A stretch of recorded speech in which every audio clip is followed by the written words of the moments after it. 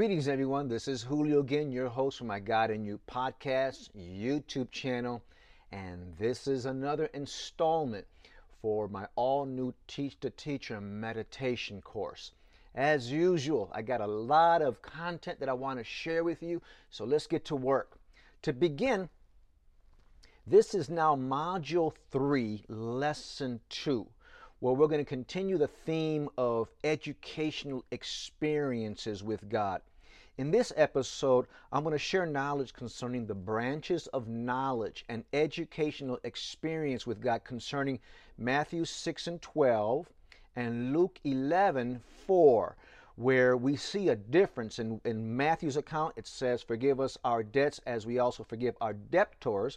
And then in Luke's account of the same prayer lesson that Jesus taught, "And forgive us our sins, for we also forgive everyone that is indebted to us." Also in this episode, I'm going to include some knowledge concerning the difference between being a mature forgiver and being forgiven by God. And then we're going to go into some deep conversation concerning having conversations with God through your four inherent voices or thought processes. And then with that, how the art of asking questions can be used to extend conversations and education with God when you apply it. And then lastly, I want to share some information regarding mental, physical, and spiritual healing, including what may have originated in your life when you were in your mother's womb. I'm talking about trauma and generational stuff here. And then I'm also going, and along the same lines, share some knowledge about anxiety and worry relief as part of the daily benefits package experience within your soul when you have taught yourself to hear and learn from God. And then also the repurposing of your former suffering for good. So before I go any further, let me encourage you that if what I share has been a blessing to you, please do me a favor and share it forward. If you haven't done so already, you're welcome to subscribe to my podcast, YouTube channels, my Facebook pages, or wherever you find my content. And of course, if you're interested, you're welcome to comment. But especially if you enjoy my content, do me a favor and give it a like, because I'm trying to do my best to get this to the masses in a greater way. And that actually helps with the algorithm. So, and that if it blesses you. And if it doesn't bless you, of course, I'm not asking for a like. But what if I share blesses you, please do me a favor and do those things for me. And I would greatly appreciate it if you would do so. So with that being said, let's get to work. Now let's begin with educational experiences with God concerning forgiveness, debts, debtors, and sins that we see in these two statements when Jesus was teaching the Our Father prayer template that he was teaching. Now remember, I want to remind you that Jesus would have never have taught something that he himself wasn't experiencing. So these things that I'm sharing with you are things that he was experiencing through his educational experiences with God, where the scripture states that morning by morning he would experience these things according to the education that he would experience with God, which we find again in Isaiah chapter 50 verses 4 and 5. So let's begin by examining educational experiences with God concerning forgiveness, debts, debtors, and sins that are mentioned in both Matthew's account and in Luke's account. Now, if you'll notice here a difference on the slide here, that in Jesus's template that he used to teach prayer, remember that Jesus would have not have taught something that he himself was not experiencing, especially as it relates to prayer. So it's important that we see both of these experiences, because these are the things that, again, that when you really examine them, it really was a part of his Isaiah chapter 50 verses 4 and 5 experiences. And you remember, I've said this numerous times. In that portion of scripture in the book of Isaiah, we find that Jesus morning by morning would position himself to hear as to learn. And some of that hearing had to do with the topics that, or the branches of knowledge that we see in this Our Father template. So, and you see that in Matthew chapter 6 verse 12's account, it says, "And forgive us our debts as we forgive our debtors. But then when you go to Luke's account in chapter 11, verse 4, and it says, and forgive us our sins, for we also forgive everyone that is indebted to us. So let's begin to examine from definitive root word perspectives what these four key words mean, which are debts, debtors, sin, and forgive, that I have highlighted here. So let's begin with debts. Now, of course, I'm not going to try to pronounce these for you, but I'm just going to simply give you the definition. And as always, I always give you the pronunciation in all of my content, and I always show you the resource where I got my content from. That's the reason for all these little funny letters that you see here on a lot of my content. And my books are written in the same format, by the way. So debts. Now, from a Greek perspective, it simply means something that is owed. And that makes sense, right? If you owe somebody a debt, that means you owe somebody something, right? But when you translate it from its Greek to Hebrew, it becomes this Hebrew word nasha. And it is described as an act of deception against someone else that may cause oppression. It's also described as what puts negative pressure on a relationship. And then within that same description, according to the ancient Hebrew lexicon of the Bible, it describes the remedy of these things as the removal of a debt through payment, forgetting, or forgiving. And this kind of makes sense. If you have a financial debt, let's say you have a mortgage on a house, for example. Well, you owe them something, and of course, they're not going to forget about it, but you pay that debt right through payments. Well, here, according to Jesus' teaching, and this is going to be a very important to kind of keep in your mind concerning forgiveness. Notice what it says. It says the removal of a debt through payment, forgetting, and of course, the theme of part of this episode is forgiving. Now, a debtor, of course, this is the person. This is what the Bible describes as an ower, or a transgressor or deceiver, or one who has not yet made amends to whom they have injured. In other words, this is someone that has done you wrong that the Bible classifies as a transgressor or a deceiver, and they may have not yet or may never make amends for somehow of them causing you some type of harm, whether it's mentally, physically, spiritually, and this can be any form of trauma.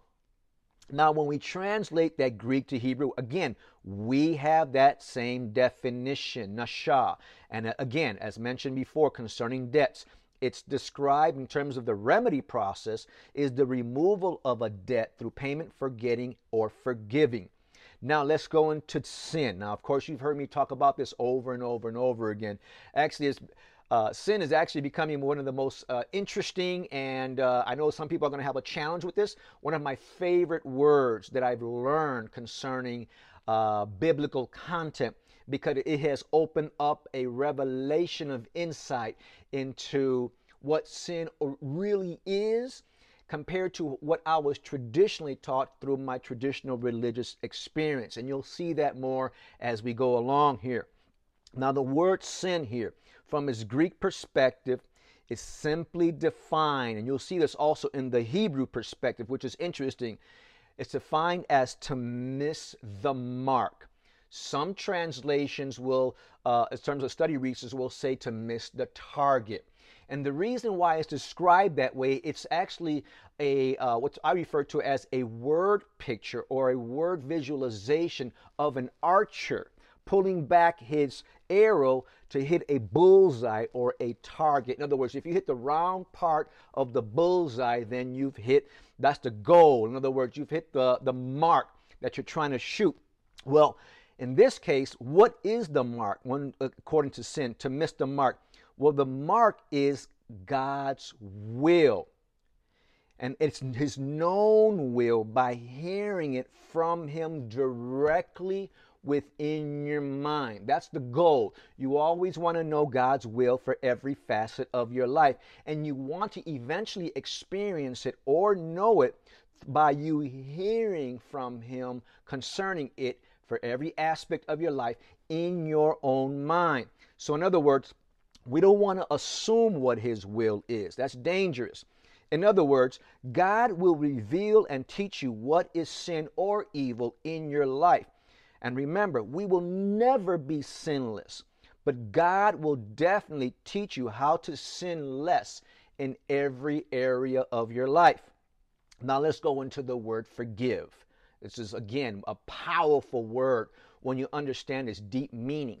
And it's actually been one of the understandings, once I understand the deeper meanings of it, that has caused so much healing in my life. Now, the word forgive, from its Greek perspective, simply means to send forth or away. Interesting. In other words, when you forgive somebody for something, what you're doing is you're sending forth or away that violation that they've committed in your life. And where you're sending it away from is within your mind, primarily in your heart. In other words, it no longer becomes a hindrance to you. Now, when we translate it from its Greek to Hebrew definition, it becomes this word salak, and it's defined as to pardon someone and to lift someone out of debt. The ancient Hebrew lexicon of the Bible, and this is where it gets deep, describes the word forgive as the word baton. You know, for those of us that know about running, and when they pass the baton, that metal stick, when runners are running in series, right? This is very powerful. What you're doing is you're passing the baton to someone else. In this case, God. You're giving it to God. You've already ran your course with it, for a lack of a better expression. And the reason why I'm saying that is because of how it's described according to the ancient Hebrew lexicon of the Bible. So baton is described as what makes someone whole, complete, and mature. So in other words, when you forgive someone for something, you actually pass that off to God, that actually helps to induce a wholeness, a completeness, and a maturation process between you and God, where now you become, for a lack of a better expression, a mature forgiver. And interestingly, this definition for the word baton is the same definition for the word perfect that we find in Matthew chapter 5, verse 48, where there Jesus instructed, therefore be perfect as your Father in heaven is perfect. For those of you who have been following me or have been learning from me, you know what I've taught about this. Perfect here is not a reference to being flawless. Those are Webster's dictionaries and other dictionaries, Oxford's and all that stuff. That's that definition. The word perfect here is when Jesus said, therefore be perfect as your Father in heaven is perfect. Remember where the heaven is, that we must be experiencing. It's the kingdom of God, or the kingdom of heaven within our minds. In other words, that's where the perfecting or the maturation takes place. So part of that forgiveness process is when God is schooling you on how and who and why and all of the nuances concerning forgiveness in your life. That's experiencing spiritual maturation. Once you apply what God teaches you concerning it, then you become, and I don't like to use this word, but it's the best way I can describe it, is a professional forgiver. In other words, any offense or anything that people do to you, it's like a former pastor that I used to be under. He used to say, that's like a drop of water running off a duck's back. You know, in other words, it doesn't really penetrate your heart. You understand why they did it, whether it was intentional or unintentional, but what you do is you accurately deal with the offense almost immediately in many cases. Now, I'm not saying that there's not a time where you might be pained or hurt by something that was done to you, but when God educates you concerning that offense or that thing that they did to you, again, whether it was intentional or unintentional, you begin to heal and not allow that to penetrate your psyche and then so that it doesn't negatively affect your spiritual maturation process. Now, with that being said, let's look at the difference between being a mature forgiver and being forgiven by God. Now, on this slide again, I have the definition for the word forgive. Remember, according to its ancient Hebrew lexicon version, which is the word baton again, and it's, again, what makes someone whole, complete, and mature. Now, we have an interesting thing to kind of examine here, because in the prayer template, when Jesus was teaching this, according to Matthew's version in chapter 6, concerning forgiveness, Jesus says it this way: "For if you forgive other people when they sinned against you, your heavenly Father will also forgive you. But if you do not forgive others their sins, your Father will not forgive your sins." This sounds like a conditional forgiveness issue. How can this be when 1 John chapter 1 verses 8 through 10 teaches that all we have to do is confess our sins and that God will forgive us? And we see that here. Let me read it. Verse 8, 1 John chapter 1.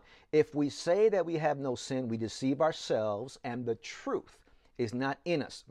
Verse 9, "If we confess our sins, he is faithful and just to forgive our sins and cleanse us from all unrighteousness." And then in verse 10 it says, "If we say that we have not sinned, we make him a liar, and his word is not in us." Remember that word, there is a specific reference to logos, and I'm going to explain that. But let me re-examine some of this that we just read. Now, Jesus said in Matthew chapter 6, verses 14 through 15, that if we don't forgive, God won't forgive us. But yet we have this other portion of Scripture where it simply says all we have to do is confess our sins, and God is faithful and just to forgive our sins. And here goes the key: "and to cleanse us from all unrighteousness." Remember what righteousness is. Righteousness, remember Jesus said, "Seek first the kingdom of God and his righteousness." And where did he say this kingdom was? Within your mind.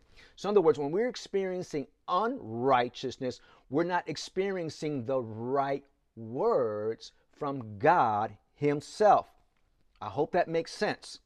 And the reason why I've boldened here, "if we say that we have not sinned, we make him a liar, and his word," or his logos, "is not in us," because there is an indoctrination process. Some people call it the grace theory or doctrine, that Jesus, they take that verse where he talks about washed his blood, washed away the sins, but yet the Bible clearly states that we're sinners, and it even says here, as we read here, that if we say that we don't, that we have no sin within us, that we make God to be a liar, right?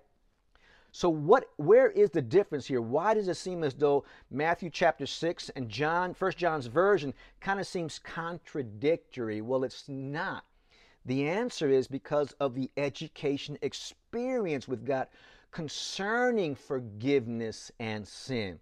In other words, remember, that is what makes someone whole, complete, and mature. So if you ask God to forgive you for something, he's definitely going to forgive you. But we need to take that forgiveness further by being educated by God concerning that offense, that debt, that thing that we're that we're trying to forgive that person for. And how does that happen? Through righteousness. In other words, hearing the right words within our minds pertaining to that event in our life. And to follow that thought, I also wanted to revisit something that I shared with you a couple of episodes ago concerning the word logos. We have to have a different perspective about it as well, because logos is just not the Bible. We all have an inner word. The Bible calls it the engrafted word that is able to save your souls, interestingly. And we're going to revisit that in a future episode, by the way. For the word, and this is in Hebrews chapter 4, verse 12, "For the word of God is quick and powerful and sharper than any two-edged sword, piercing even to the division of the soul and the spirit and of the joints and marrow, and is a what? A discerner of the thoughts and the intents of the heart." So re-examining this, for those of you who have seen the prior episode when I taught about this, we see that this issue comes up again because of what happens here in 1 John, where it says, "If we say that we have not sinned, we make him a liar, and his word," logos, "is not in us." Well, we know it's in us because, again, as I mentioned before, the Bible describes it as the engrafted word.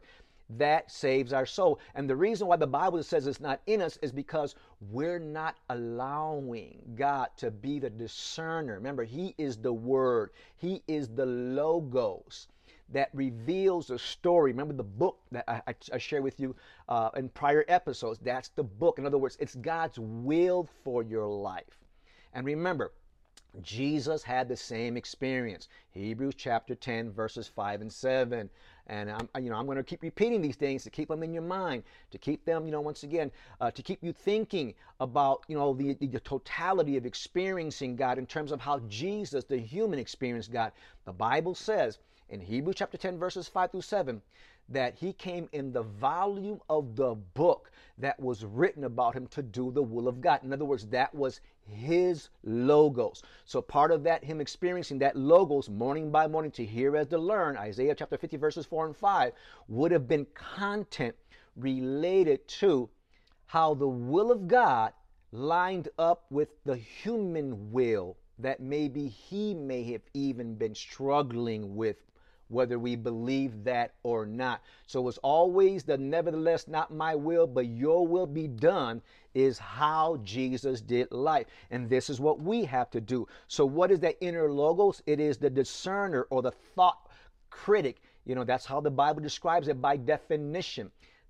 God is a critic. In other words, when you have something that you want to do, that's your will, your desire, and God begins to kind of compare it to what His will or what His Logos or what He has authored for your life, that's where the critic comes to life. That's where he begins to use what the Bible refers to as the voice of reasoning, which we're going to talk about here in a moment, concerning that. In other words, God begins to school you. Are you sure you want to do that? Because let me tell you why that might be a good idea or it might be a bad idea. In other words, God begins to show you what the thoughts and intents of your heart are compared to the thoughts and intents of His heart concerning His will for your life. And how we know that is because of the definition of the word quick. Remember that when we examine the word quick, what it was defined as is not something related to speed necessarily, but the word quick there, according to the ancient Hebrew lexicon of the Bible, means what rescues, saves, revives, recovers, nourishes, repairs, provides sustenance, in other words, feeding, and provides promised life. That's what your logo does. It's always rescuing you from ignorance. It's always rescuing you from trauma. It's always rescuing you from some form of either intentional or unintentional suffering that we bring upon ourselves or that someone else imposed upon us, whether it's intentional or unintentional.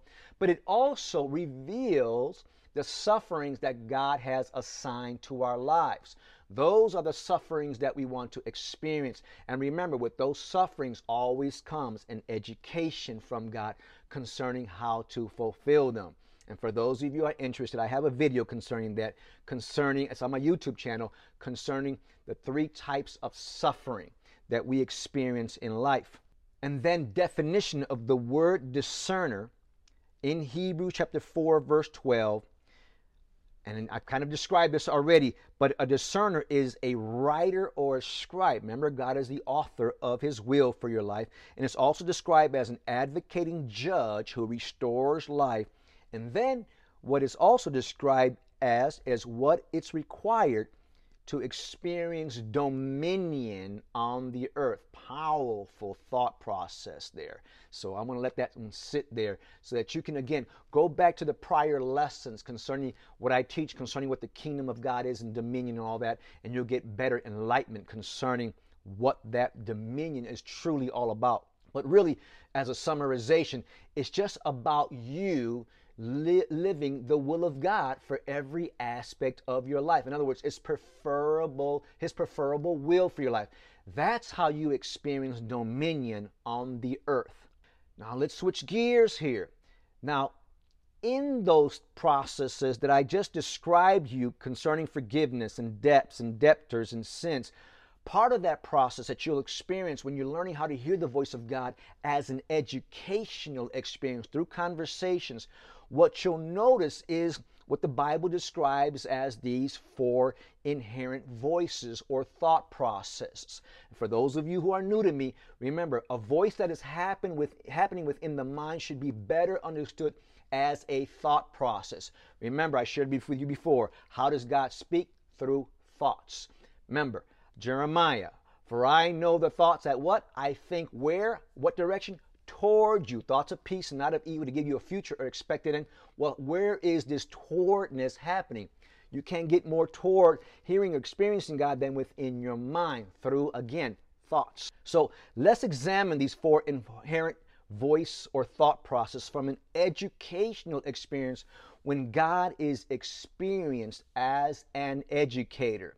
And remember, the theme of the Our Father template, the main topics or branches of knowledge are God's will, debts, sins, trespasses, temptation, evil, and forgiveness. Now, some of these words, depending on your translation, may be a little bit different, but primarily there's 7 branches of knowledge. Some places, again, use the word trespasses, and we're going to talk about that in the next episode, by the way. Now, let's begin to examine your inherent voice or thought process. As I revealed to you, or I shared with you in the last episode, this is your spirit voice. This is the voice within you that validates you as an offspring of God. Psalms 82:6 says, and this is God speaking, inspired by Isaiah to write, I said you are God's and you are all children of the Most High. And by the way, on a side note, I am amazed at how many believers don't believe this verse. Because they keep putting the Almighty. In other words, how can we be God's? We're not talking about the Almighty. You're just an extension of Him. If you're His child, if you're His offspring, spiritually speaking, in other words, your spirit comes from Him. That's what makes you a God. But little g, it's an offspring. And for those of you who are interested, I have some deep content, primarily in the mystery of the kingdom of God revealed, related to this topic. So your voice or your spirit voice, this is the thought process of your godness. In other words, it's your divinity. This is when you're having conversations with God, this is who is speaking. So in other words, when you learn to have conversations with God, that's your spirit speaking to God. It's a spirit to spirit, God to God, what I refer to as a self to self experience. But little g and big G, big S, small s. Remember, capital S, small s. So let's not get it twisted, please. But my point is this, is that we have to embrace our divinity, because that's part of the mind training that we have to go through. In other words, like Jesus, we have to also not, consider as robbery of being equal with God. And the reason why I bring that up is that we will never be the supreme, the almighty. Remember, that's capital G. But we are equal with God, especially in the area of discernment, of knowledge of good and evil that I shared with you in prior episodes. That's part of God making us in His image and in likeness, to know the difference between good and evil, what is functional and what is dysfunctional for every facet of your life. And, just as a little side note, how does that happen? Again, through conversations and an education with God within your mind. So your voice, or that thought process, your spirit voice, is what makes God your Father. It's what qualifies, validates, and equips you to have face-to-face experiences with God. So when you see in the Bible that people had these face-to-face experiences with God, it happened within their mind. In other words, their spirit was communing with the Spirit of God within their mind. This is the student that we need to develop in an environment of undistracted silence to become a Father impersonator like Jesus, to do His will for your life according to God's will for your life, not Jesus's will for your life. In other words, I don't want Jesus's will. That was His assigned life. In other words, I don't want to die on the cross. I don't want to go through the things because it's not for me. That's not God's will for my life. So how do we become Father impersonators? By hearing His will, learning what it is, hearing him instruct us how to fulfill it, and that way we become a father impersonator. We impersonate the Father in our body. So you see me, you've seen the Father, but according to the will of God for my life. And again, I want to remind you that this is what we're trying to develop within our minds. This is the student. In other words, this is the one that we have to be more conscious and experience. This is part of that process that I'd share with you when you position your body in silence to experience God as a teacher. Your body now becomes God's educational temple. Your soul becomes the classroom of God. That's within your mind, by the way. And through that process, you are positioning your spirit to be the student of God. This is how we get discipled by God personally. And the reason why most of us have never been taught to experience this is because we haven't received Proverbs chapter 22, verse 6, nor Matthew chapter 6, verse 33 type of training. Remember, seek first the kingdom of God and his righteousness, and Proverbs chapter 22, verse 6, train up a child in the way he or she should go, so when they're old, they won't depart from it. That word child, some translators will say here, is actually a reference, not to the male gender, it's actually a reference to your spirit. So when you train up a child in the way he or she should go, you're training them how to go within their mind in order to experience the way. In other words, it's God's prescribed path for their life. So if they do deviate from that in some part of their life, then when they are old, they won't depart from it. It becomes, it comes back to you. In other words, this used to work for me. This is how I was hearing and learning from God. It's kind of like the prodigal son story, for lack of a better expression. You now come back to your father's house. You now gain your senses again, you know what I'm saying? Or you experience God consciousness within your mind. So that's really what Proverbs 22 and 6 is all about. And again, a little commercial here. I have a video on that on my YouTube channel that you're welcome to check out concerning the depth of what that verse is truly teaching. Now, concerning your spirit voice, I give you an example.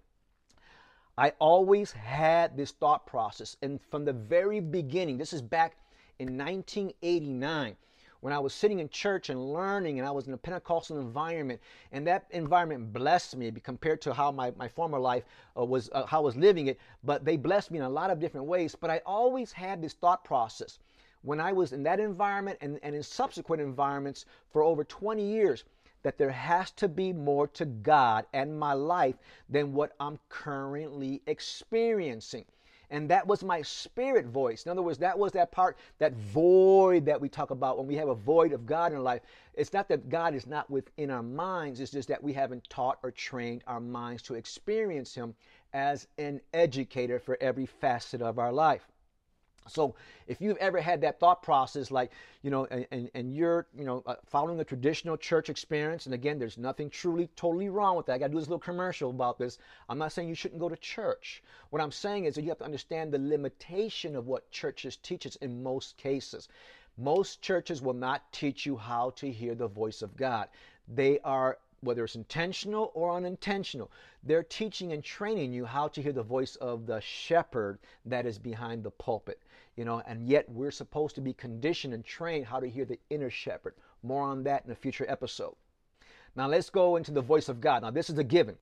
Now John chapter 16 verse 13, this is that same voice within you that Jesus said will show and tell you all things. This is that same voice within you that instructs us to seek first his kingdom and his righteousness. This is that same voice that Jesus said, for one is your teacher, Christ, according to Matthew chapter 23, verse 10, which is the reason why he tells and instructs us to not call other people our rabbi or our teacher. Remember that? There's a lot of depth. This is why when titles are so, for lack of a better expression, they're so misleading. When a religious leader puts a title in front of his name, they're missing the mark.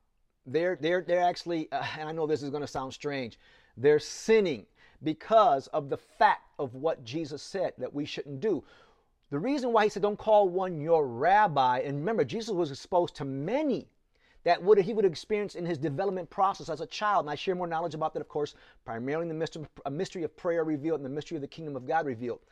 Yet the rabbi he was always positioning himself before was the teacher, the Christ within him. Remember what the Christ is. It's that redeeming or saving or rescuing function. More on that later as well. And the reason why I say that when religious leaders put titles in front of their names that clearly Jesus instructed us not to do is because what it does, it puts a veil, it puts a block between you and God. And how you know that veil is present is whether or not that ministry is teaching and training you how to go within your mind.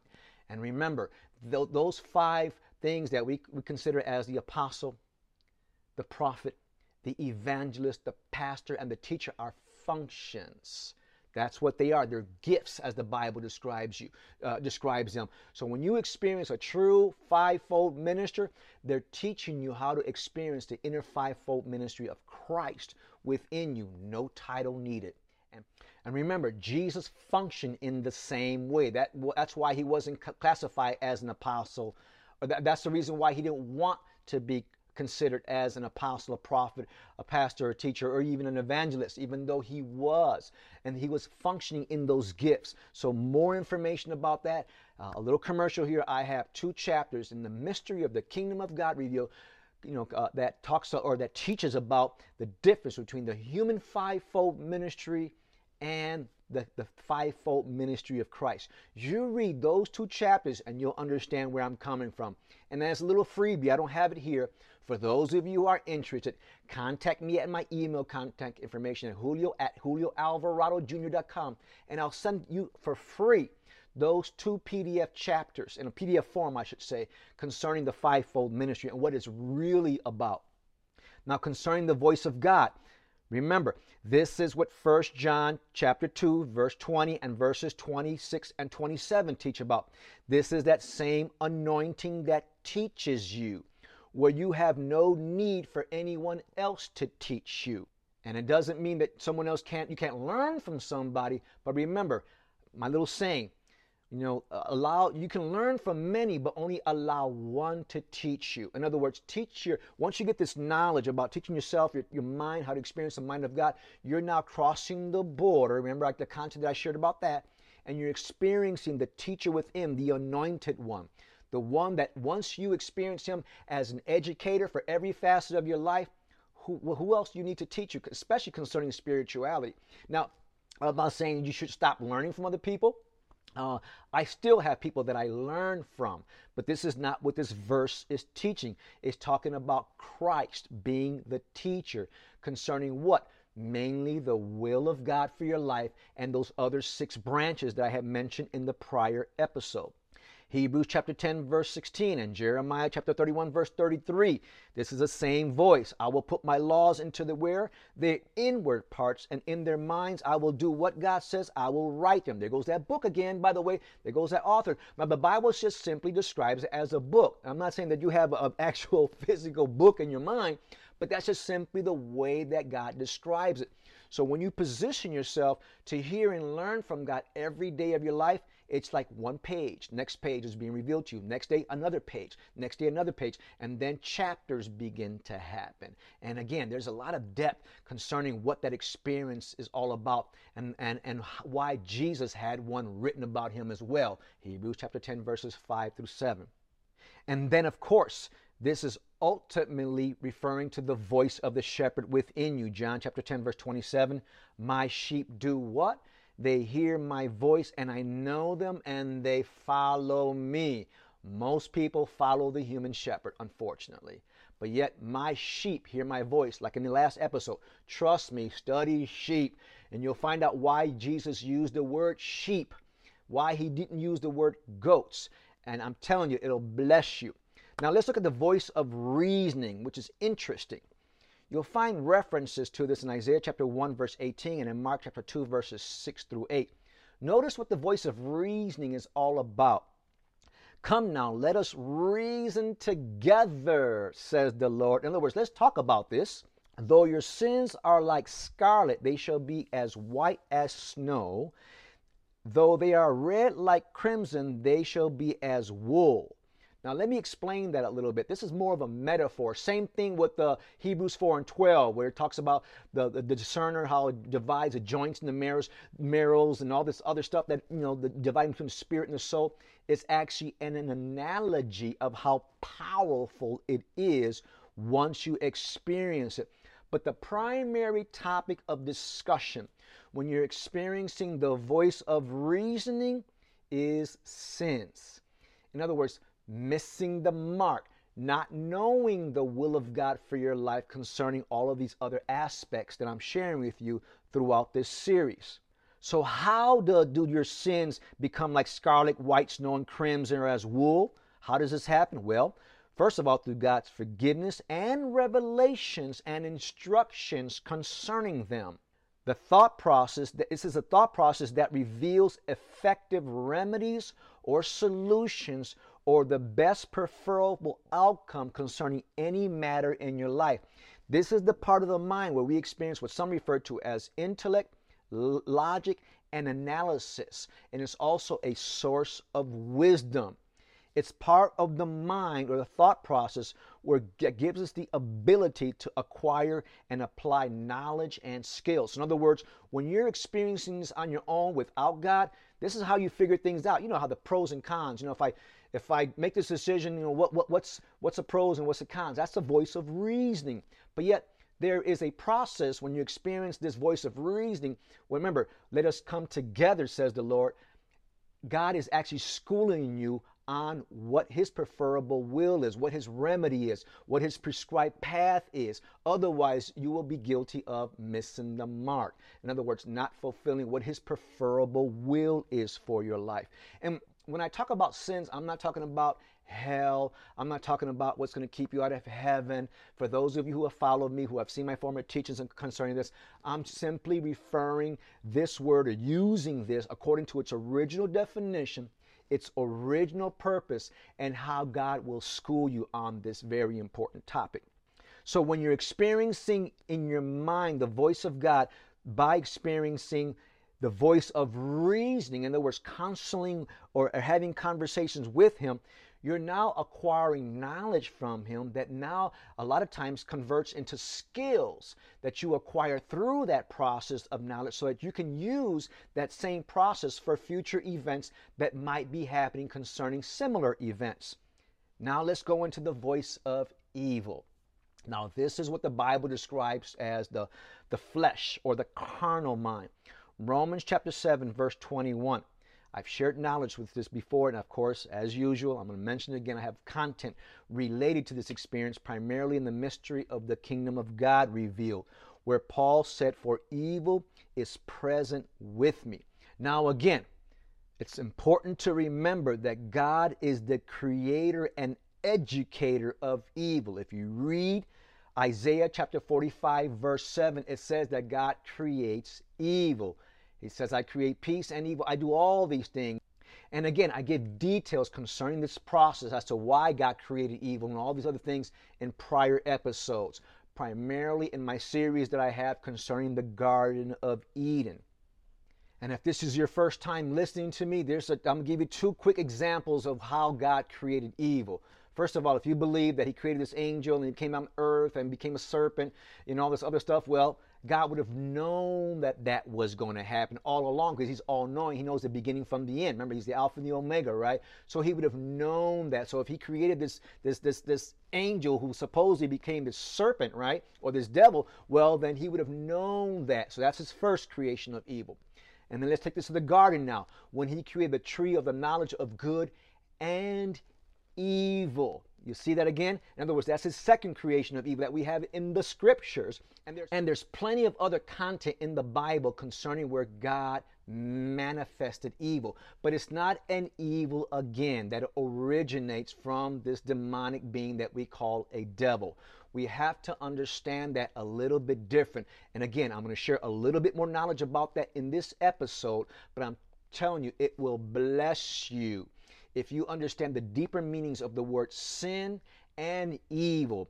And in doing so, you'll discover why God created it. He created it for educational purposes. And this is the reason why I say here that whatever God creates, he must educate.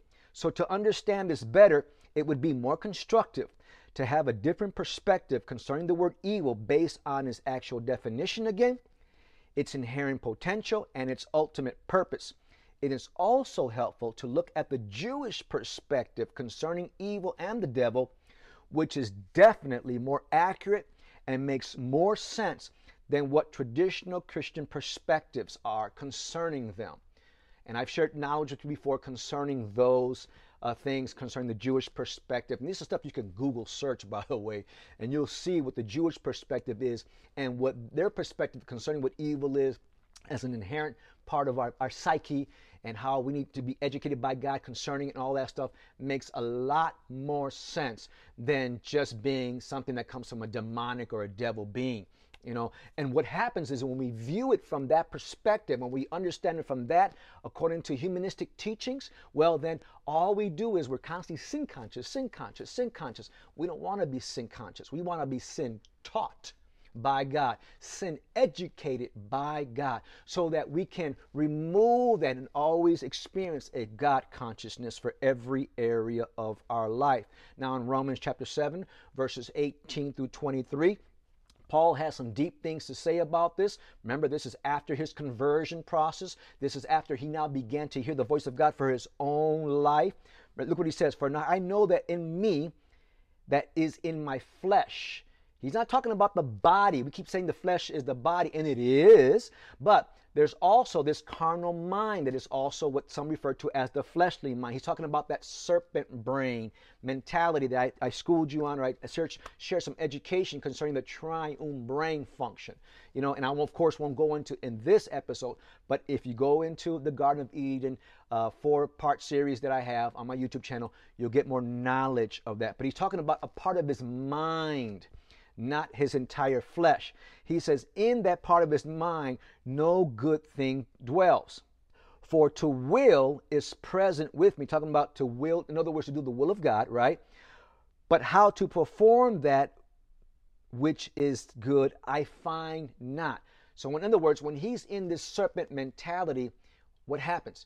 You can't discover the will of God for your life. Now in verse 20, he says, "Now if I do what I will not to do," remember this is concerning evil, "it is no longer I who do it, but sin that dwells in me." In other words, evil is anything that is not in alignment with the will of God, that causes you to miss the mark.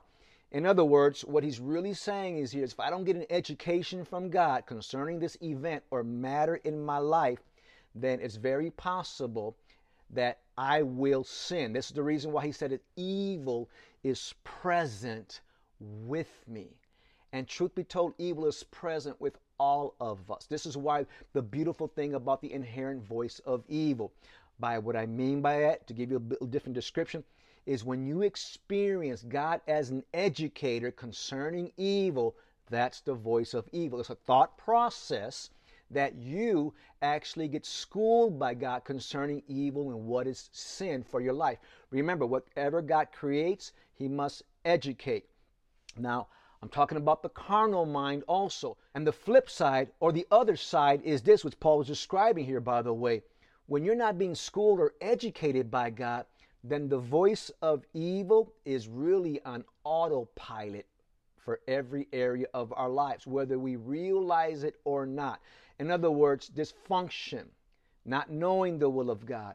This is what the Bible refers to as the carnal mind or the flesh mind that he's describing here. It's that part of our mind is actually what's referred to as a serpent brain.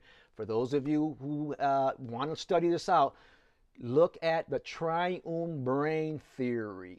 And once you understand what he was teaching through that theory, you'll see that in the mind, even though we have different parts of the brain and all the inward parts and all that stuff, he puts the brain in 3 different categories. Some refer to as that top part that I mentioned is the Adam brain, the middle part is the Eve brain, and then the lower part of the brain is a serpent brain. And which is interesting, when you look at that and you line up what happened in the garden, this will make more sense. That's why, again, trust me, you want to check out that series that I have concerning the Garden of Eden to get more clarity concerning this. Now in verse 21, he says, "I find then a law." Notice what he calls it, a law. that when I would do good, evil is present with me, for I delight in the law of God after the inward man. He's talking about being schooled by the Spirit of God. That's the inward man. That's the inward spirit. That's the he of Proverbs 22:6 that I mentioned earlier. Train up a child in the way he or she should go. It's referring to your spirit man, if you want to use that term. It's developing your spirit. Let me read that again. For I delight in the law of God after the inward man.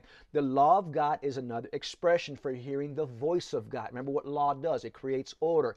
So when you're experiencing the law of righteousness, same thing, the right word. When you're experiencing the law of God, God is speaking to you, creating order in your life. And then in verse 23, he says, but I see another law in my members, warring against the law of my mind and bringing me into captivity to the law of sin which is in my members. So again, he calls it a law that is warring against the law of my mind. What is the law of my mind? He's talking about, again, experiencing the mind of God as a teaching spirit. So there's always this inner battle going on. And this is the reason why when you train your mind to experience the mind of God, that battle becomes less and less and less and less. Doesn't mean that you're never going to experience issues, that you're not going to sin, of course. But what it does mean is that, again, you're going to sin less. You're going to experience less evil, less dysfunction in your life. And what does this warring in our mind do if we don't settle it and win that war by hearing the voice of God for every aspect of our life? It'll bring us into captivity to the law of sin which is in our members. And what is the law of sin? Well, just like the law of God or the law of my mind is a reference to hearing the mind or the voice of God pertaining to every aspect of your life. Well, the law of sin is that serpent brain mentality that I keep mentioning here. So again, as another a reminder, if you're interested in what this whole law of sin is and what the serpent brain is all about and why Paul said an evil is present with me, check out that series that I have concerning the Garden of Eden. That is, you can find easily on my YouTube channel. Now, continuing the theme of having conversations with God, let's now go into the mental, physical, and spiritual healing, including what may have originated in your life when you were in your mother's womb. And I'm talking about, again, trauma and also generational stuff. The Bible talks about iniquities transferred up into the fourth generation. And then also about anxiety and worry relief as part of the daily benefits package within your soul. I have a video that I want to advertise here. It's called The 5 Most Important Days of Your Life. And in that video, I share with you, I call them days, but it's moments actually that we experience, that we have to understand in order to understand the totality of life as it is. Why evil is present and why God is inherently present and all these other things. And these 5 moments or days are this. First of all, we have to understand the day that God created you as a spirit. This is your spiritual birth. This is your first birth, by the way. The second day or moment that you have to understand in a much more detailed way is the day that you were conceived in your mother's womb. And whether you were planned, unplanned, it doesn't matter. Number 3 is the day or the moment where your natural birth actually takes place. This is actually your second birth. And then number 4 is the day you decide to experience your born again experience. And by born again, I mean, remember, if something was born again, I mean, it was birth first, right? Before. So in other words, remember, first birth experience is when you were in the mind of God as an ideal. When the Bible describes, I think it's in the book of Ephesians, how the Bible describes that he had us all in him from before the foundations of the world. In other words, that's where God created our Psalms 82 verse 6 experience. This is the gods and the children of the Most High. And then it gets birthed out from your mother's womb. That's your second birth again. So day 4 is when you experience your born again experience. And what I mean by that is experiencing the first birth environment within your mind. And the reason why Jesus said, seek first the kingdom of God within you to experience his righteousness. Remember the right words for every area of your life. And then the 5th moment or the 5th day that we must always be aware of, this is something that we should be experiencing every day. And that is when we practice what Romans chapter 12, verse 1 and 2, and also what the daily bread experience of the Our Father template that I share with you knowledge before concerning and what I'm doing now. In other words, We should be experiencing a Romans chapter 12, verse 1 and 2 experience. And by the way, after I'm done with this series, which is going to be about 2, maybe 3 more episodes, this is what I'm going to go into, is really breaking down Romans chapter 12, verses 1 and 2. Why did Paul say, that we must become a living sacrifice, which is our reasonable service? I'm telling you, it's going to bless you. I'm going to show you scriptural content where he got that from, and how you can actually be transformed by the renewing of the mind so that you can understand what the good, acceptable, and perfect will of God is. Remember, good is knowledge, acceptable is understanding from God, and the perfect will, the mature will, is when you're being schooled by God. It lines up with the 30, 60, and 100 fold of the parable of the seed and the sower.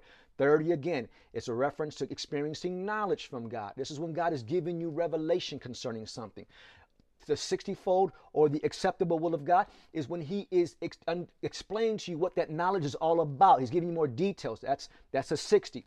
That's the acceptable. But the perfect, or the 100-fold, is when God now is revealing to you wisdom. In other words, this is the how-to. This is how I want you to think, and this is what I want you to do. In other words, this is when you're getting the totality of an education from God concerning everything of your life, whether it's sin, evil, the will of God, purposes, former life sufferings, healing from things that happened in your mother's womb, and more details, by the way, on that coming in a subsequent episode.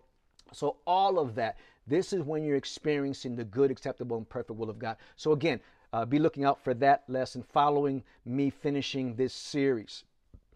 Now, concerning the daily benefits that I've mentioned a couple times, Psalms chapter 68, verse 19 says, "Blessed be the Lord who daily loads us with" what?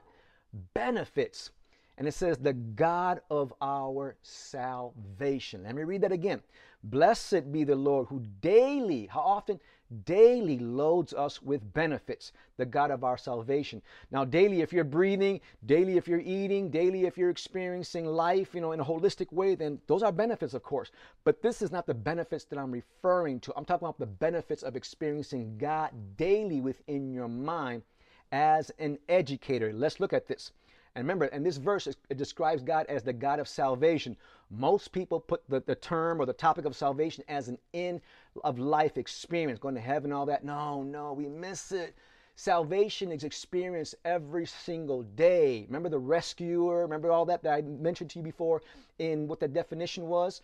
Well, we should be getting rescued from ignorance and not knowing the will of God for our lives every single day by experiencing God as an educator within our minds. So salvation is not only an end-of-life experience. Interestingly, it should be a daily experience. And how? Well, give us this day our daily bread experiences. That's how we begin to experience all of the benefits that I'm describing here.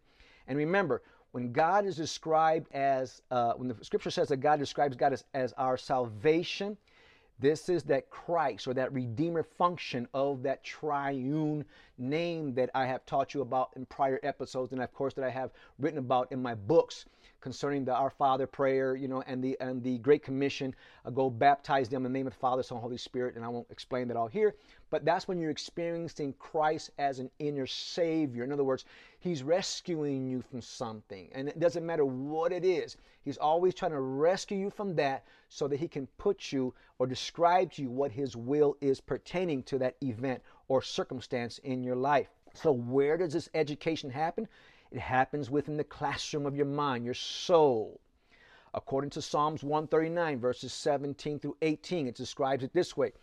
How precious also are your thoughts to me. Notice, here goes, this is how God speaks, through thoughts. So again, how precious also are your thoughts to me, O God. How great is the sum of them. If I should count them, they are more than the sand. When I awake, I'm still with you. But this verse here, the latter part of this verse, when it says when I awake, that means not when you wake up. You know what I'm saying? That's not what this verse is teaching. In other words, when you become conscious with God, when you experience what some people refer to as the awakening within. And how does it happen? It happens through stillness. I am still with you. In other words, when I'm still with God, experiencing God as an educator, then what happens? The benefits, the sum total of what he wants to reveal to me for that particular day or for whatever it is in my life is experience. He's rescuing me. God is rescuing you every time you experience the Our Father template. And by the way, on that template, I'm not saying, and this is kind of a commercial, that you should experience, repeat it. It's not really meant to be repeated. It's meant to be experienced morning by morning, to hear as to learn, just like Jesus experienced it as a human being. Now, again, concerning the soul, Psalms 139:14 says it this way: I will praise you, for I'm fearfully and wonderfully made. Your works are marvelous, and my soul knows it very well. And again, the soul is the educational environment within our minds. That's where you experience the kingdom of God or the kingdom of heaven, the inward parts that I taught about before, and all of these interesting things that the way the Bible describes experiencing the anointing within you, it all happens within your soul. In other words, your mind. Now, concerning anxiety or worry, Philippians 4:6-7, it says, do not be anxious about anything, but in everything by prayer. Remember, prayer is a conversation with God. It's not just you talking to God, it's you having conversation with God. And supplication with thanksgiving. Supplication is the requesting. In other words, when God is talking to you and you're talking to him, God is going to teach you what you can supplicate about. In other words, what you can request. And of course, when you experience that, there's no other way to experience it. You experience gratitude. So let me read that again. Do not be anxious about anything, but in everything by prayer. In other words, having conversations with God and supplicating. In other words, requesting what he has revealed to you. As a result, you're going to experience a thankful heart or an attitude of gratitude or gratefulness. Let your requests be made known to God. And the peace of God, which passes all understanding, shall keep your hearts and minds through Jesus Christ, or Christ Jesus. Now, concerning accurate supplications, 1 John chapter 5, verse 14 reveals this. And this is the confidence that we have toward him, that if we ask anything, what? According to his will, he hears us. Notice, anything, but it has to be according to his will. But if you want to know the will of God for your life, you must hear it. And once you hear it, then you know what you have the right to ask for or pray for. So this is interesting. Again, I share with you another resource. I have a video on my website, on my YouTube channel, that is called How I Now Get All of My Prayers Answered. Every prayer that I've experienced now that I know and continue knowing the will of God for my life, I know how to ask or supplicate or request. And many times when I know what those are, sometimes it takes mental and physical action. When God reveals to me something that I have the right to do or to pray for because it's in his will, sometimes it's a matter of me changing my mind about something, my perspective, or it actually requires steps, things that I have to work out. These are these works that you hear me talk about here and there. In other words, when I experience this, I'm experiencing again God's faith. In other words, I'm experiencing a belief system that will always be coupled with some type of works. This is the faith without works is dead. In other words, you can believe in something from God, but if he hasn't revealed to you the works concerning it, it will never come to life. So this is why the book of James talks about faith and works being partners. In other words, you can't disconnect them when you're experiencing faith from God. This is also the Romans chapter 10, verse 17 aspect too. Faith comes by what? By hearing the rhema, the word of God. And that's how you experience faith from God. Remember, faith is described 5 ways in the scriptures. Again, knowledge of that in my books.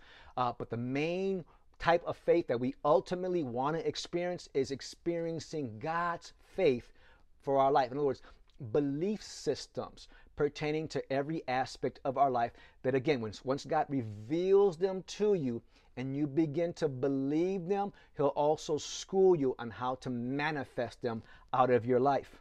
So to personalize this a little bit, at the beginning of my learning and experiencing these benefits, there was so much healing and understanding of my life sufferings and remedies that God taught me concerning them. And now, I've kind of gotten to the place where it's more of a maintenance experience for me. I had a lot of healing to do when I began to hear the voice of God. I mean, I was totally messed up. And even though if I was to describe you my life, I was blessed. I mean, I had a great job. I had no issues, with my wife. And I mean, it was just, I lived outside, it looked beautiful, but inside of my mind, remember my spirit, what it was always telling me, there has to be more to my life, Julio. There has to be more to this life. There has to be more to God than what you're experiencing. Well, once I learned and taught my mind how to meditate and how to experience the original purpose for which God created, which is experience Him as a teaching spirit for every aspect of my life, this is when true healing from generational things and trauma that I experienced in my mother's womb and a lot of the things that I experienced throughout life up until that point where I began to get schooled by God, that's where I began to get healing from all of those things. That's where I learned how to forgive the debts and the debtors of my life. That's when I began to learn how to be a mature forgiver and to really understand what forgiveness is really all about. And I'm telling you, it will bless you once you begin to experience that if you're not experiencing it yet. And with all of that being said on this slide, let me remind you that God always has a deep desire to rescue you from ignorance concerning any suffering in your life and to restore your mind to function according to the original purpose that He created your mind. And remember, what is the original purpose of your mind? To experience God as a teaching spirit. Now, to summarize this slide, let me remind you, or let me put this thought in your head if you don't mind. And that is this, that God always has a deep desire to rescue you from ignorance concerning His will and concerning any suffering that you may experience. And He always has a deep desire to restore your mind according to the original purpose for which He created, which is, again, to experience Him as a teaching spirit for every area of your life within your soul. And remember that, again, that when you're experiencing God according to this function, then you're experiencing the Christ, the revealer and the healer. And remember, that's that Son, that's that Redeemer that I shared the knowledge about in my books and also in prior videos. Now let's go to the last topic that I want to share with you concerning this episode, and that is the repurposing of all of your former or God-assigned sufferings for good for your life. Now, Romans chapter 8, verse 28 says, and we know that all things work together for good to those who what? Love God and are called according to His purpose. There's two conditions here. First of all, there's a love of God, right? And then there is this thing called according to His purpose. Now, according to His purpose is, again, and this may sound strange to you, but this is a reference to hearing the voice of God, the purpose giver. You know what I'm saying? Nowadays, everybody's trying to discover their purpose. But for those of us who are believers, that are Christians, or that are spiritual, whatever you label yourself, the reality is that we have an inherent voice that will reveal to you the purpose for which He created you. Let me describe that different. The purposes, it's plural by the way, why God created you. In other words, the reasons why you exist on this earth. So when you look at all of your former sufferings, no matter what happened or how how traumatic it is, once God schools you on them, then you can repurpose those suffering events for good. Same thing with the sufferings that are assigned to your life. Let me just quickly tell you, and remember, this is in a video I have concerning the 3 types of suffering. In all of our lives, we experience sufferings that we do to ourselves, whether it's intentional or unintentional. And then we also experience sufferings that others impose upon us, whether it's intentional or unintentional. And then the Bible describes sufferings, the sufferings of Christ. And these are the ones that God reveals to you. In other words, it has to do with your life purposes. So suffering isn't always necessarily a bad thing. What we have to do is to root out and to settle and to heal from those that are not assigned to our life, those that may be negatively still affecting our entire being. So to personalize this, let me share with you how I've repurposed some of the sufferings in my life. I've had suffering that began in my mother's womb. And I'm talking about generational iniquities and other things that I've shared with you primarily in my first book, The Mystery of Iniquity Revealed. And some of that, of course, connected to how I was born into a very dysfunctional family where there was no nurturing love, financial poverty, divorce, depression, drug and alcohol addiction, and numerous types of sexual deviation. One of the sufferings that I experienced in my life was mismanagement of finances, even while being a traditional church member. How I was misappropriating tithes. Tithing, again, is very biblical, but it never was and never will be about you giving 10% of your money away to a church. Trust me, tithing is very biblical again, but when you do a deep study into tithing, what traditional high religion has done is use certain verses to justify that type of giving. 2 Corinthians chapter 9 verse 7, by the way, is proper giving. If you are giving into your church, that's the way you should give. In other words, according to the purposes that God reveals to you within your mind, so you don't be a grudging giver and you become a cheerful giver, so that God can tell you everything about how to give, what to give, where to give, how much. I mean, the whole nine concerning giving. Once God taught me this, and I went back into the scriptures and examined all of the verses related to tithes and tithings and Malachi chapter 3 and all the other verses, God simply, like I said, took me through a whole Bible study concerning that concept. That completely restructured the finances for my life, where now I'm prospering in all kinds of areas. Not because I'm not giving money away, because I still give. I still financially support certain ministries or certain events, whether it's to the poor or the widow or people who have need of. But how I do it is how God schools me on it. In other words, I give according to how God instructs me to give. That's where to give, how to give it, how much, and then through that process, again, God reveals to me that the reason why He's encouraging me to give. And that's how I become a cheerful giver, because I'm blessing God by doing so, because I'm giving accurately in the uses of my financial resources. Some of the sufferings that I also experienced had to do with my former marriage mindset, and I've shared knowledge with you in the past and how I wasn't a good father to my children and a good husband to my wife, even though we had everything and there was no secret sin, for lack of a better expression, in my life. But yet I was unfathered by God at that point in my life, and as a result, I really wasn't the best husband or best father or even a son to God until I learned to experience that.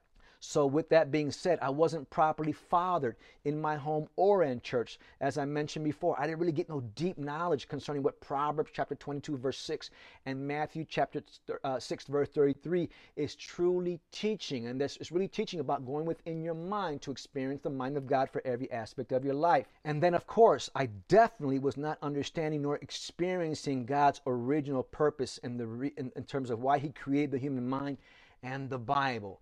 Remember, the reason why He created your mind and my mind is to experience Him as a teaching spirit for every area of your life.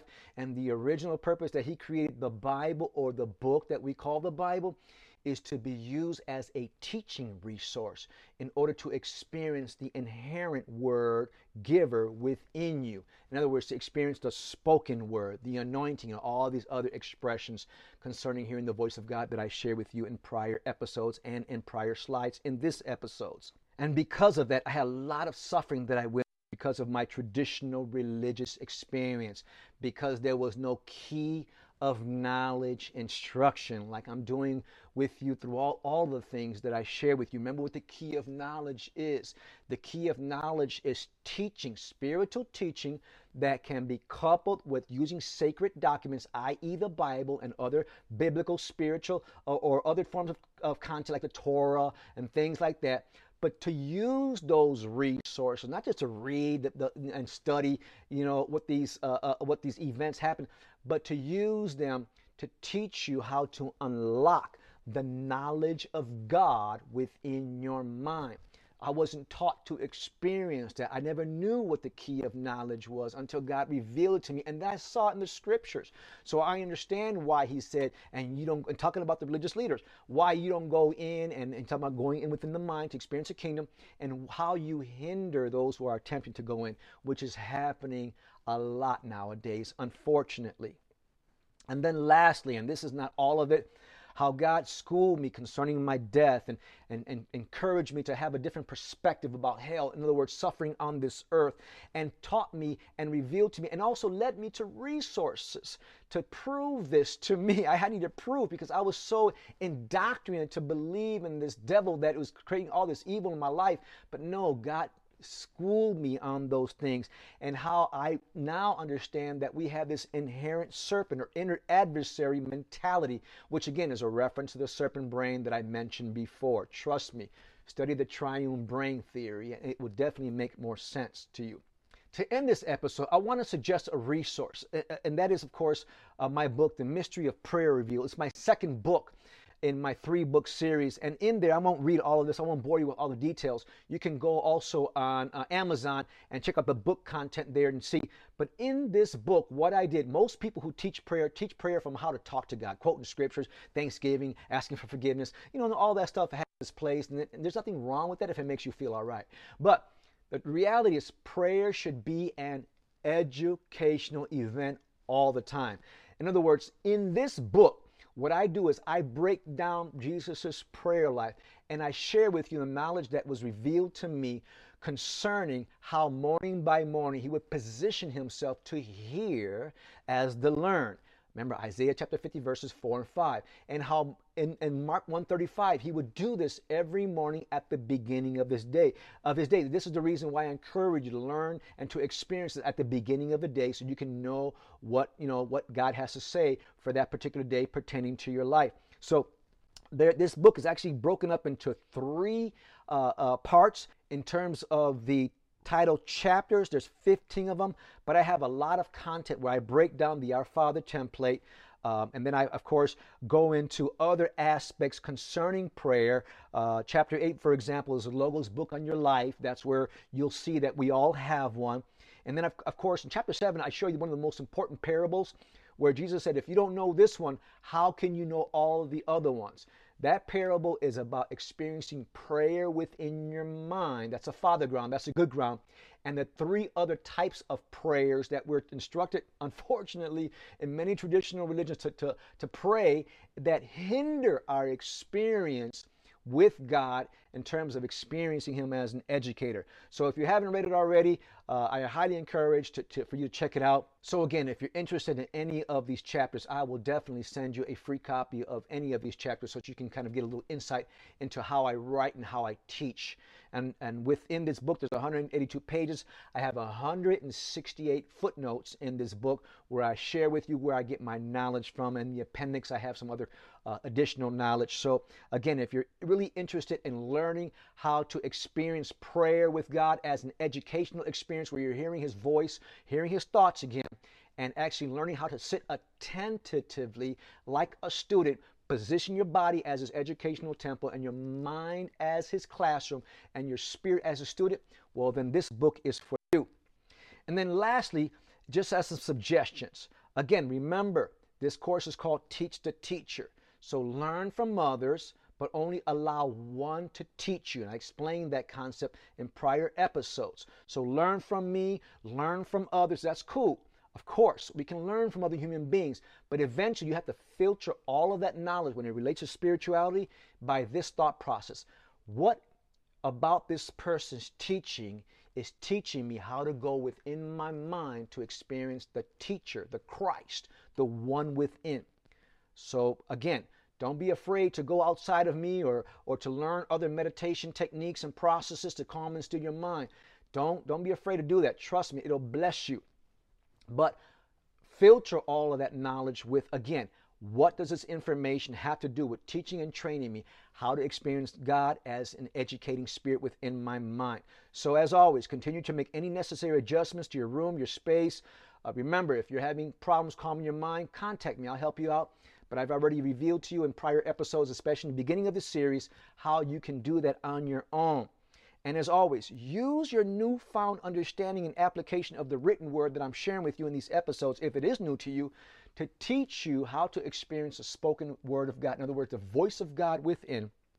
And then this is my recommendation from now on throughout the next few episodes of the completion of this series. And that is this: if you're not doing so already, begin practicing having these self to self, what I refer to as God to God, spirit to spirit, or offspring to father conversations with yourself, either mentally or verbally. And let me just pause there to explain to you how I do this right quick. And of course, I have tons of content on my YouTube channel concerning this, how to discern the voice of God, how I hear the voice of God, and all this other stuff. And also in the beginning of this series is that when I sit to hear and learn from God, the majority of the time, what I'll do is I'll speak in what I refer to also as the first and second person. You know, first being God, second person being me. So whenever I hear God, I'm verbally saying things like, you know, for example, just to give you a quick example, when I sit down, you know, I always kind of get a greeting from God. Good morning, my son, you know, and I repeat that, you know, and I'm glad that you're here. You know, I'm just giving you an example. And today I want to share some knowledge with you concerning this. And then he goes into the teaching. You know, and it doesn't happen like that all the time. Sometimes it's me initiating the conversation where Father, you know, I'll come out here. I always call God Father. I call him exactly the same thing that Jesus called him. Father, what's your will for me today? What is it that you want to share? You know, so I come with an empty mind. In other words, whatever it is that God wants to school me on, whatever his curriculum is for that particular day, that's how I do it. And then what I do to add emphasis, to add a more of a dynamic experience, is that I begin to speak what God is saying. In other words, I speak what he is saying, and then I use what I refer to as the art of asking questions, which is actually an ancient Hebraic form of learning. Remember, this is the reason why Jesus always answered a question with a question. It's actually a rabbinic process of learning, because what do questions do? They produce answers. So when you ask a question, quiet yourself. So for example, going back to the experience about when God told me that he wanted to take me to a place where I had never been before. Well, you know, that's happened in my living room, you know, and here I am thinking location, another church, another ministry, you know, another job, another city, you know, another house. I mean, location, right? But I was taught to experience what I'm referring to you here, or what I'm suggesting is the art of asking questions. I began to ask God questions. Father, where is this location? And I just silenced myself to learn. And then quickly after that, God said to me this. He said, where I want to take you is within my mind. You have yet to experience this, my son. And that just blew me, I mean, that just messed me up, but in a good way. And here I thought all along that I was in the will of God, and I was doing all these great things and teaching and creating curriculum for church. I mean, I was doing all of these things that were good, you know, but they weren't right for my life. In other words, I wasn't experiencing the righteousness of God. And that day began my journey to learn how to meditate. So again, use questions. So if you believe that God, and once you discipline your mind to calm itself, to really focus on one thought process at a time that I shared with you in the prior episodes in the beginning of this series and in other episodes that you'll find on my YouTube channel, once you believe that God is talking to you, trust me, ask questions. Otherwise, if you just get a word from God, you're only experiencing the 30-fold. You're only experiencing the good of God, but you're not experiencing the 60 or the 100. Or remember, the acceptable or the perfect will of God. We want the 100. We want the totality. So the art of asking questions will do that for you. So again, ask questions and silence your mind to hear the answers so that you can get the totality of what God wants to teach you for that particular day. And then as an added bonus, and which would definitely enhance your experience, consider recording these events either in writing. You know, I journal my experiences a lot when God is speaking to me, or else audibly. I can't show you because I'm recording my phone. I'll use the voice recorder on my phone to actually record some of the conversations with God. And then what I will do is I will replay them throughout my day.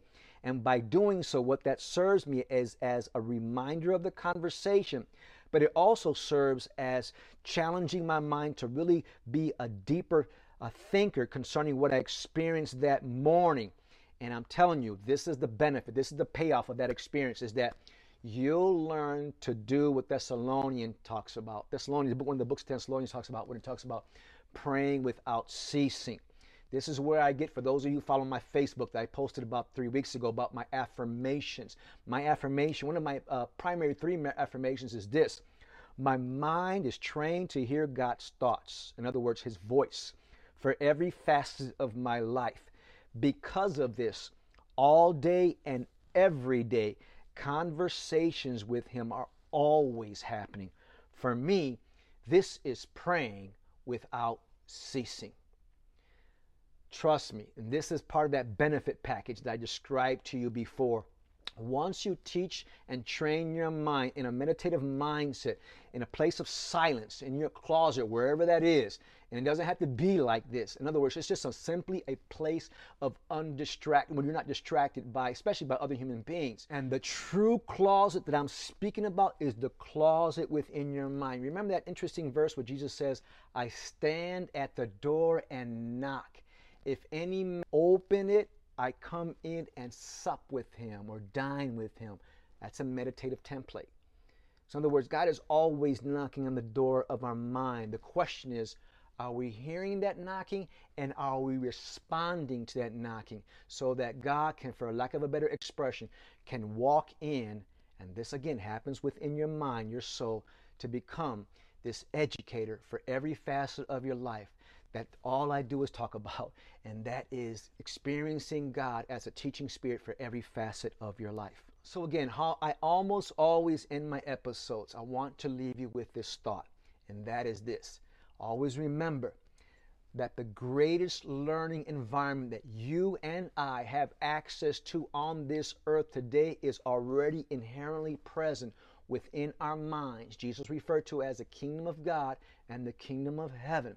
And with that environment comes the greatest spiritual advisor, counselor, therapist, teacher that you will ever experience for every facet of your life. And that is the Christ, the Spirit of God Himself.